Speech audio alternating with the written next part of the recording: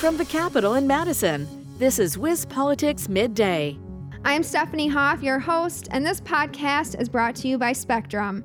The Cocktail to Go bill is making its way through the legislature. Adam Kellenhofer is on the line with me today to tell us what this bill does and what's the status on the bill.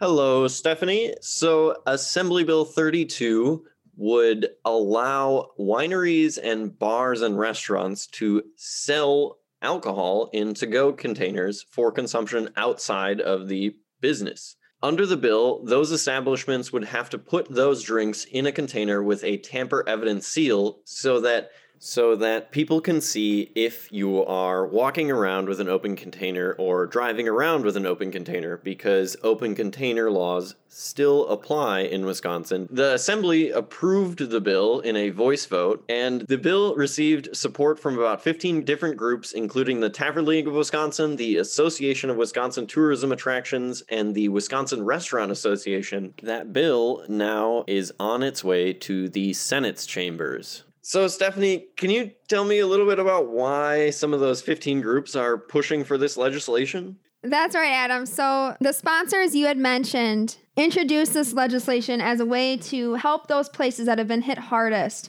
by the COVID-19 pandemic. Currently, the only option is for restaurants to get the cocktail mix ready and then sell a factory-sealed bottle of liquor separately as a kit. Then patrons would make the drink at home.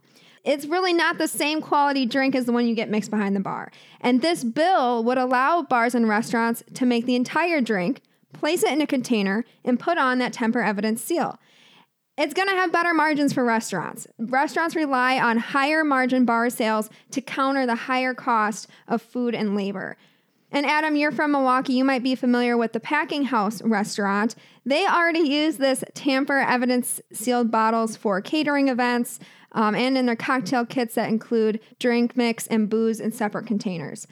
In Middleton and Sun Prairie, Buck and Honey's restaurant has already invested in a bottling machine. They're also looking forward to selling mixed drinks in bottles if this bill passes.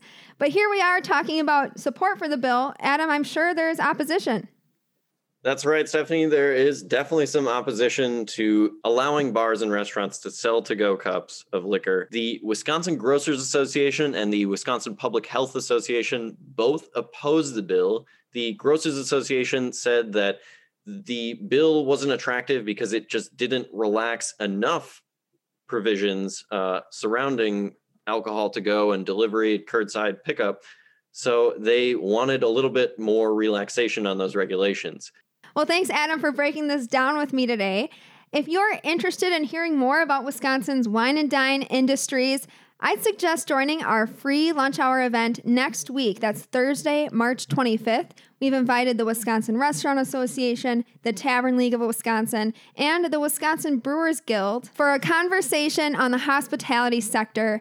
This will take place about a year after the pandemic shut down Wisconsin. You can visit wisbusiness.com on Facebook or Twitter to find that registration link. Until tomorrow, I'm Stephanie Hoff. Thanks for tuning in. This has been WisPolitics Midday. For more state government and political news, visit wispolitics.com.